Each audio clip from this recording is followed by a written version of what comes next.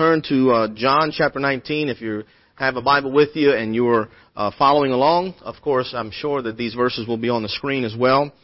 John chapter number 19, we're going to read verses 1 down to verse number 6. John 19 and verse number 1. The Bible says, "Then Pilate therefore took Jesus and scourged him, and the soldiers platted a crown of thorns and put it on his head. And they put on him a purple robe and said, 'Hail, King of the Jews!' And they smote him with their hands. Pilate therefore went forth again and saith unto them, 'Behold, I bring him forth to you that ye may know that I find no fault in him.'" Verse number 5, "Then came Jesus forth wearing the crown of thorns and the purple robe, and Pilate saith unto them, 'Behold the man.' When the chief priests therefore and officers saw him, they cried out, saying, 'Crucify him, crucify him.' Pilate saith unto them, 'Take ye him and crucify him, for I find no fault in him.'" The title of the message this evening is Messages from the Cross, as a series that I have in my repertoire, and this particular message is entitled, "I Love You." We see several messages that God gives to us from the cross of Calvary, and the very first one is, "I love you." Let's have a quick word of prayer, and then we'll get into the message. Father in heaven, Lord, we love you this evening. And Lord, we pray that you would help us, Lord, to take another look at Calvary. Lord, take another look at the suffering and the agony that you experienced for us. And Lord, when we become depressed, when we become dejected, when this life throws curveballs at us and we feel overwhelmed, Lord, help us to remember all that you have done for us. Help us, Lord, to not forget how good you have been to us, and Lord, all that you sacrificed on our behalf. We pray that you would bless the teaching and the preaching of your word tonight. Bless your people tonight, Lord. In Jesus' name we pray. Amen. True love always finds a way to express itself. True love never just says, "I love you." True love actually does something to prove that love. And the cross of Calvary is God's greatest expression of love. It's God's greatest expression of love. Statistics vary depending on where you get your information, but I have researched and found that some 343 firefighters and 75 police officers died during the attacks on the World Trade Center in 2001. On September 11, 2001, Lieutenant Andy Desperito of New York's Engine 1 Truck 24 led his firemen into the Twin Towers shortly before the first tower collapsed. In the process of evacuating people and helping folks out of those burning buildings, an elderly lady that was in distress was discovered by Lieutenant Andy Desperito. And so Lieutenant Andy, as he was called, he ordered his company to get out of the building, and they all made it out, but he stayed behind to help this elderly woman, to help this lady make it to safety. And he did just that. Lieutenant Andy was able to get the lady out of the building. She survived. However, he was never heard from again. He was 43 years old at the time. He left behind a wife and 3 children. And his fellow fireman, Paul Bessler, said this. He said, "When the building came down, it was very selective in who it took." But we see an act of love, an act of sacrifice, an act of just wanting to be a blessing and a help to someone else at the expense of his own life. That's an expression of love.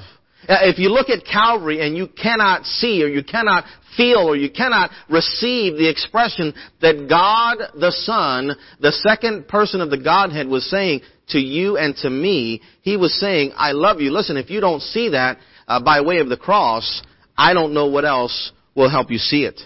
You see, John 15 and verse number 13, the Bible says, "Greater love hath no man than this, than a man laid down his life for his friends." You see, those men and those women that went to work that day on September 11, 2001, they did not know that they were not going to return home from work that day. They did not know that they would not see their families anymore after that day. But we must remember that those people, those firefighters and those police officers and those folks that work in public service occupations, they do what they do knowing that they are signing up to be willing to put their life in harm's way, willing to put their life in jeopardy. Now, the same is true when we speak of the military. I don't know if I'm supposed to switch myself or what. So I'm just y'all bear with me, all right? Pastor's got this down, all right? He's been doing it for several weeks, so this is my first time. Of course, the military folks, they sign up. They sign their name on the proverbial dotted line, as they say, and they're saying, hey, I'm willing to. Now, we know that there are people that do it only for the money.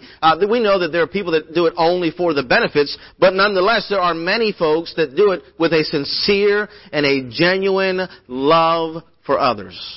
A sincere and genuine desire to be a blessing to others. 1 John chapter 3 and verse number 16, the Bible says, hereby perceive we the love of God. This is how we see. This is how we can tell. This is how you and I can understand the love of God, because He laid down His life for us. I don't know about you, but I remember the first time I heard the gospel presentation. I remember the first time I heard that God the Son, the second person of the Godhead, came to earth. He fleshed himself in human flesh, and robed himself in human flesh, and He became a person, a human. He was born of a virgin. He was subject unto earthly parents. He grew in wisdom and in stature and in favor with God and man. He was rejected by His family, and eventually He laid down His life for my sake. He died for my sins. I was overwhelmed. I was taken aback. I couldn't believe it. I thought, how can God Almighty care that much for little old insignificant me? How is this possible? True love always displays that love. The Lord Jesus didn't have to die on the cross. As a matter of fact, He said, no man taketh my life from me. I lay it down of myself. He gave His life. He willingly sacrificed Himself. He chose to do that for you and for me. You see, true love always expresses itself. True love doesn't just say I love you. True love does something to prove it. There's 2 points that I want to mention to you this evening, and hopefully some of you, if not all of you that are watching tonight, you received the bulletin in the mail from the church. It has the outline on the back. Feel free to follow along with us if you will. 2 ways that the Lord says I love you from the cross. Number one, He endured the contradiction of sinners. He endured the contradiction of sinners. Now, we're going to be in John chapter 19 for the majority of the time, and so hold your place there and follow along with us if you will. Hebrews chapter 12 and verse 3, the Bible says, for consider Him that endured such contradiction of sinners against Himself, lest ye be wearied and faint in your minds. He endured. He suffered. He went through all kinds of contradictory type events in His life. He did that for you. He did that for me. He was rejected by His own people. He was rejected. Letter A, he endured the contradiction of sinners. Letter A, because He was rejected. They rejected Him. Listen, He wasn't just rejected, as the Bible teaches, by His own siblings, many of which who did not believe on Him. He was also rejected by many others, as we'll see. Look at John chapter 18, if you will. Chapter 18 and verse number 38. His own people, His own countrymen, His nation rejected Him. Verse 38 of John chapter 18. Pilate saith unto Him, what is truth? And when He had said this, He went out again unto the Jews. The Lord Jesus Christ was a Jew. The Lord Jesus Christ was born in the Jewish nation. These were His countrymen. These were His fellow Jewish people. He went out again unto the Jews and saith unto them, I find no fault at all. I find in Him rather no fault at all. Verse 39 of John 18. But ye have a custom that I should release unto you one at the Passover. Will ye therefore that I release unto you the King of the Jews? The King of the Jews? Again, He went to the Jews. He's called the King of the Jews. He's a Jewish earthly man. Verse 40. Then cried they all again. The Jews said, the Jews cried out, the Jews shouted, the Jews said, saying, not this man, but Barabbas.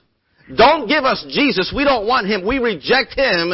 Give us Barabbas. Now Barabbas, verse 40 says, was a robber. Barabbas was a thief. Barabbas, he deserved to be condemned. The Lord Jesus Christ did not. But the Jews said we don't want him. The Jews said we reject him. Turn back to John 19. John chapter 19, look at verse number 4. Pilate therefore went forth again and saith unto them, Behold, I bring him forth to you, that ye may know that I find no fault in him. Then came Jesus forth, wearing the crown of thorns and the purple robe, and Pilate saith unto them, Behold the man. When the chief priests therefore and officers saw him, they cried out, saying, Crucify him! Crucify him! Pilate saith unto them, Take ye him and crucify him, for I find no fault in him. The Jews answered him, We have a law, and by our law he ought to die, because he made himself the Son of God. You see him being rejected here by the Jews, his countrymen. They're rejecting him. Not only was he rejected by the Jews, he was also rejected by the political rulers of the time. In Luke chapter 23, it's a parallel passage. It says in verse 11, and Herod, now Herod, when it's talking about Herod here, in Luke chapter number 23, verse number 11, this is Herod the Tetrarch. He's the governor of Galilee. He's the one who beheaded John the Baptist. He's the one whom the Lord Jesus Christ called that fox. This is that Herod, Herod Antipas. And so it says, and Herod with his men of war set him at naught. Set him at naught and mocked him and arrayed him in a gorgeous robe and sent him again to Pilate. So we see Herod rejecting him. We see Pilate who says, hey, I heard that he's a Galilean. I heard that he's from Galilee, so I'm going to send him to Herod because Pilate was the governor of Judea. He says, I'm going to send him to Herod. He's in Herod's jurisdiction. Let Herod deal with this. So the Jews rejected him. Pilate rejected him. We see Herod here rejected him, and he goes back to Pilate as Herod says, no, I don't want to deal with this. You deal with it. John 19, look at verse 1. Verse 1 says, Then Pilate therefore took Jesus and scourged him. Now, we have to understand, the Bible here says a very almost flippant phrase here, and scourged him. That scourging, we'll see here in a minute, that scourging is way more than just, it's just more than a scuff on the knee. It's more than, a cut on a finger. I mean, this scourging is intense. This phrase, and scourged him, does not tell us all of the details that happen in a Roman scourging. Look at John chapter 19 and verse number 9. Verse number 9, the Bible says, And went again into the judgment hall, and saith unto Jesus, Whence art thou? But Jesus gave him no answer. Then saith Pilate unto him, Speakest thou not unto me? Knowest thou not that I have power to crucify thee, and have power to release thee? Again, he's saying, don't you know who I am? I can crucify you, or at my word I can release you, or at my word you can die. I have power over you, is what Pilate is saying. You're no one important to me. I can do whatever I want with you. Again, Pilate doesn't respect him. Pilate doesn't esteem him. He's rejected by Pilate. He's rejected by the Jews. He's rejected by Herod. Also, the religious leaders rejected him. The religious leaders. Look at John chapter 19 and verse number 6. The Bible says, when the chief priests, now this is the chief priests of the Jews, when the chief priests heard, therefore, and officers saw him, they cried out saying, Crucify him, crucify him. Pilate saith unto them, Take ye him and crucify him, for I find no fault in him. Now you must understand, if you've studied the Bible at all, you know that the Lord Jesus Christ went through in what is normally referred to as the passion of the Lord Jesus Christ. He went through, at the very least, 5 or 6 illegal trials. He was taken, when he was captured in the Garden of Gethsemane, he was taken to Annas, who's the former high priest. It was at least 15 years ago that he was the high priest, but he was esteemed, he was respected, that he was taken to Annas. Before Annas, again, this was done in Annas' house, this was done in the cover of night, this was done illegally. He was taken to Annas and he was rejected, he was condemned. Then after he was taken to Annas, who was the former high priest, then he was taken to Caiaphas, who was the current high priest. And again there, he's rejected. Again there, he's condemned. And then after that, he's taken to the Sanhedrin. The Sanhedrin being the 70 men who were the ruling body over the Jews. And there again, he's condemned of blasphemy and false and illegal trial after illegal trial after illegal trial. Eventually, he goes to Pilate. Then he goes to Herod. Then he goes back to Pilate. Every single time, rejected. Every single time, condemned. And in the process of all that happening, he's being punched. He's being mocked. He's being jeered. He's being attacked. He's being abused. He's being taken advantage of. He endured the contradiction of sinners. He endured the rejection of sinners. Listen, this is God the Creator being rejected by His creatures, His creation. This is the one who is, and listen, with every rejection, with every condemnation, with every punch, with every, and we'll see, spit that was spit His way, each and every time He's saying, I love you. I love you. I love you. That's what He's saying each and every time. We see He endured the contradiction of sinners. They rejected Him, letter B. They ridiculed Him. They ridiculed Him. And by the way, if you're watching tonight and if you've ever felt rejected, you've ever been rejected, then the Lord can empathize with you. The Lord understands what you're going through. I don't know which camera to look at, so y'all just bear with me, okay? I know Joe's over there flipping and flopping. We'll do the best we can. Pastor's got this down a lot better than I do. Anyway, as he was ridiculed, he was rejected. Look at John 19 and verse number 2. Verse number 2. And the soldiers platted a crown of thorns and put it on His head. And they put on Him a purple robe, and they said mockingly, they said jeeringly, they said ridiculing, they said, Hail, King of the Jews! And they smote Him with their hands. They smacked Him. They beat Him. They put that crown of thorns that they put together. They say the Jerusalem thorns are 3 to 4 inches long. And they placed that crown on His head, and they placed it in there, and the thorns went in between His skin and His skull. And then they put this mocking robe on Him and said, Hail, King of the Jews! And beat Him and slapped Him. And with every blow, the Lord Jesus Christ is saying, I love you. I love you. Mark chapter 14, parallel passage in verse 65. And some began to spit on Him, and to cover His face, and to buffet Him, and to say unto Him, Prophesy. And the servants did strike Him with the palms of their hands.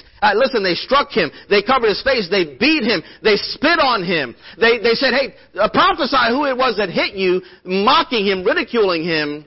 With every blow, with every jeer, the Lord Jesus Christ was saying, not only to those soldiers, but to you and to I, He's saying, I love you. I love you. Luke 23, verse 11, we saw it earlier, and Herod with his men of war set Him at naught and mocked Him. And mocked Him. Isaiah chapter 50 and verse 6, the Bible says, I gave my back to the smiters, and my cheeks to them that plucked off the hair. It goes on to say, I hid not my face from shame and spitting. Listen, this is a prophecy about the Messiah, the Lord Jesus Christ. He was spit on. He was punched on. He was slapped on. He was made fun of. He was ridiculed. He was rejected. Listen, in each blow, each attack, He's saying, I love you. I love you. Actor Cary Grant was famous in the 40s and 50s, and he told once how he was walking along a street and he met a man whose eyes locked onto him with excitement. He saw this guy and he knew he was famous, and he said to the man, he says, wait a minute, I know who you are. Don't tell me you're Rock. No, you're. And Cary Grant started to realize this guy's struggling. He doesn't get it. He's going to help him out, so he finished the man's sentence as the man was saying, "You're." Cary Grant said, "Cary Grant." And the guy said, no, that's not it. You're, here's Cary Grant himself telling this man who he is, and the guy doesn't recognize him. The guy doesn't know who he truly is.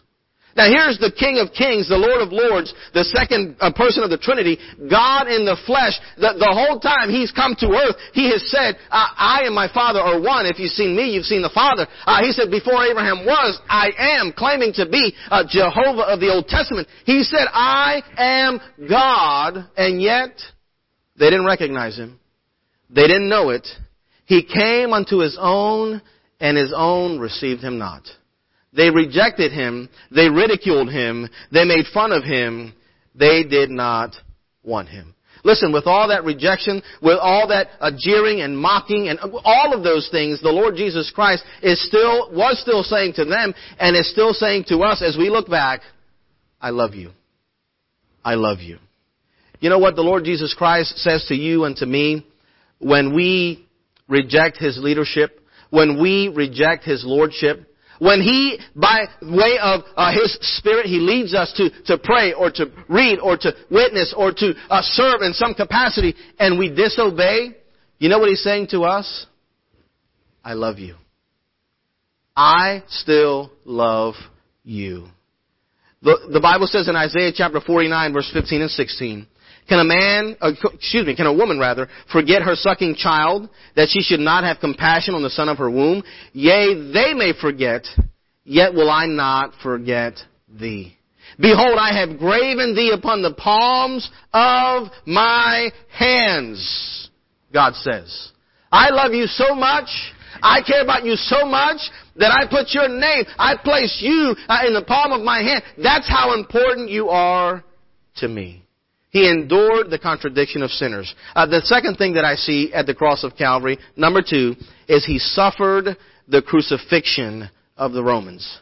He suffered the crucifixion of the Romans.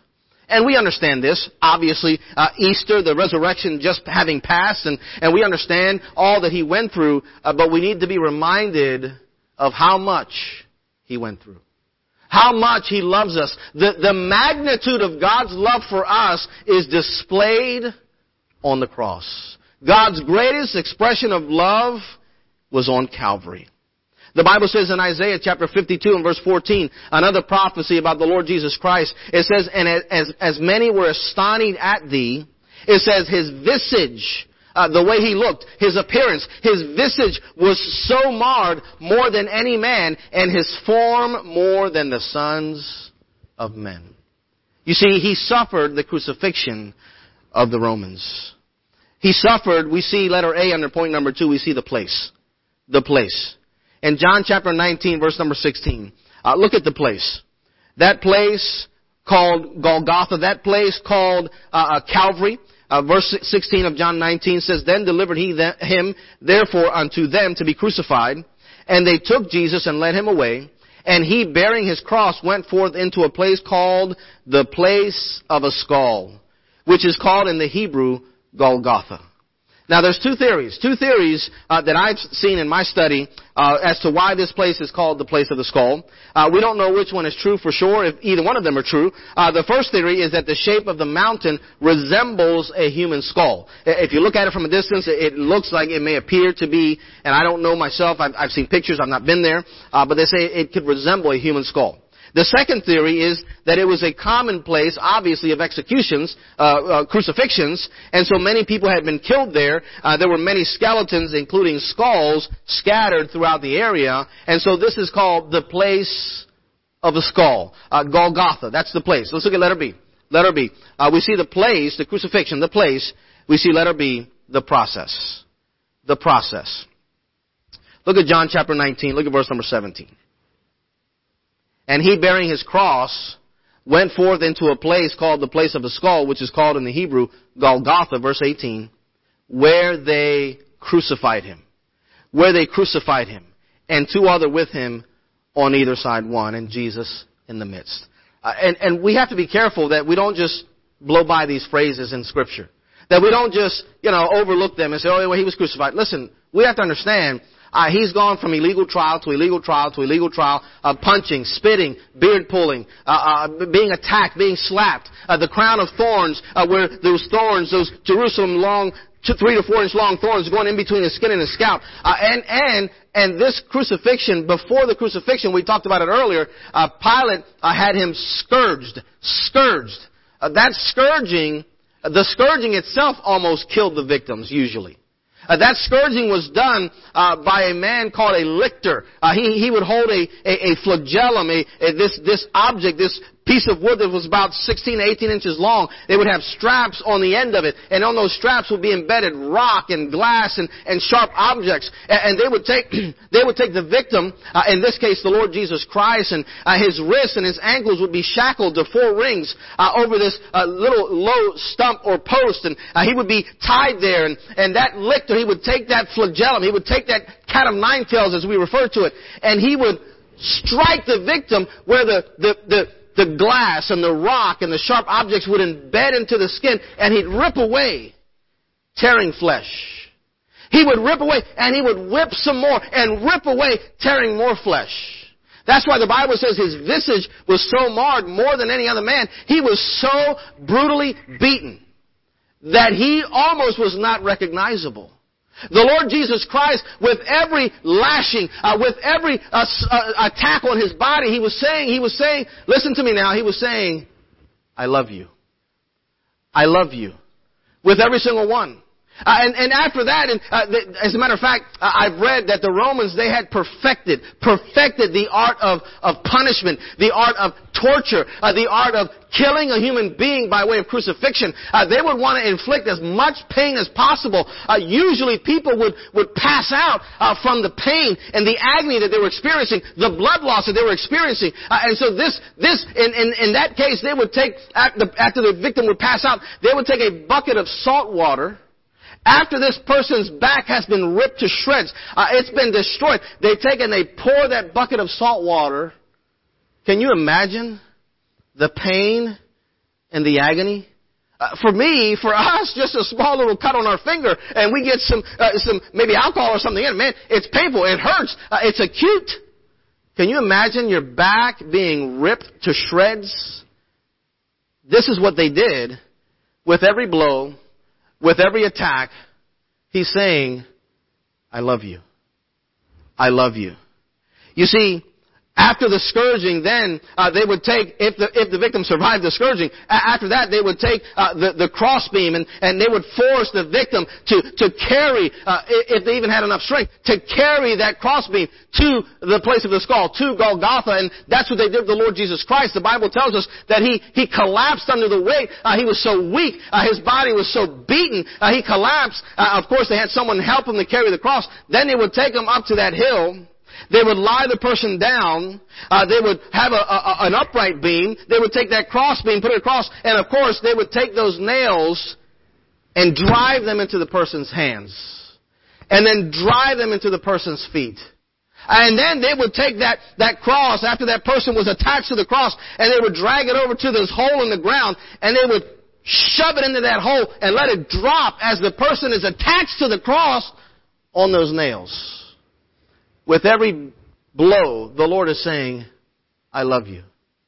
I love you. As a matter of fact, the Romans had perfected this crucifixion process so much that they knew that the way that the person was on the cross, that their arms were extended in such a way that it was difficult for them, because of the expansion of their chest muscles, it was difficult for them to breathe, to exhale. And so, in order for them to be able to exhale and inhale properly, they had to literally lift themselves up and push themselves as their feet are shoving down on that nail, as their hands are attached to them and pulling up on those nails.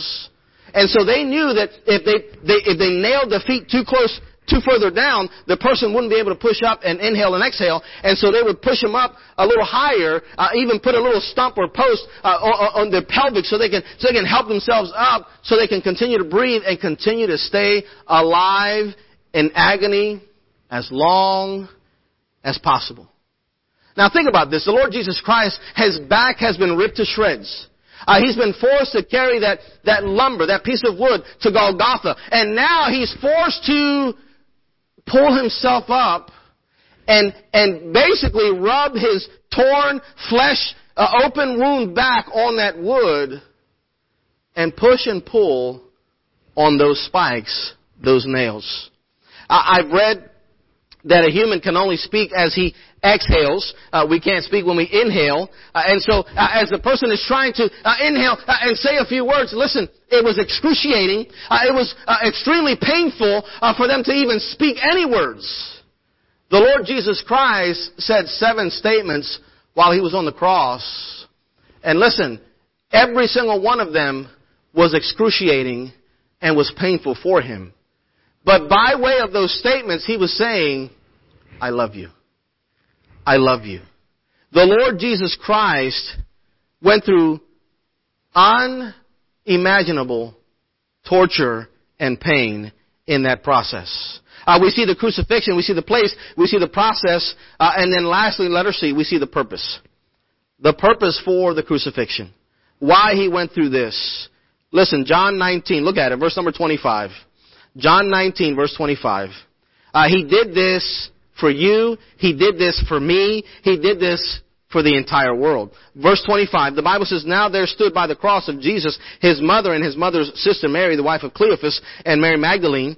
When Jesus therefore saw his mother and the disciple standing by whom he loved, talking about John, he saith unto his mother, Woman, behold thy son. Then saith he to the disciple, Behold thy mother. What's he doing here? The Lord Jesus Christ, it says in the rest of the verse, and from that hour that disciple took her unto his own home. What's he saying to Mary? He's saying, Mary, now for those of you that study the scriptures, you know that from the time that the Lord Jesus was 12 years old in the temple, when he stayed at the temple and Joseph and Mary left, 3 days later they had to come back and find him. From that time on in scripture, you never hear the name of Joseph. Not one time. You never hear him mentioned again. Nowhere is he ever heard from again. I propose to you that Joseph is gone. He's passed off the scene. He's nowhere to be found. The Lord Jesus is saying, I'm going to die. I'm the one that cares for Mary. John, I need you to care for her because I love her. Care for her. I'm going to be gone. Apparently Joseph is nowhere to be found, and so now I need someone to care for my mother. He's saying, I love her. Care for her. In Luke chapter number 23, verse 42 and 43. And he said unto Jesus, Lord, remember me when thou comest into thy kingdom. And Jesus said unto him, now this is the thief on the cross that believed in the Lord. He says, Verily I say unto thee, today shalt thou be with me in paradise. What's he saying to that thief on the cross? Same thing he said to his mother Mary. I love you. I love you. Same thing he says to you and me. I love you. Same exact thing. He cared for those who were actually doing the crucifying.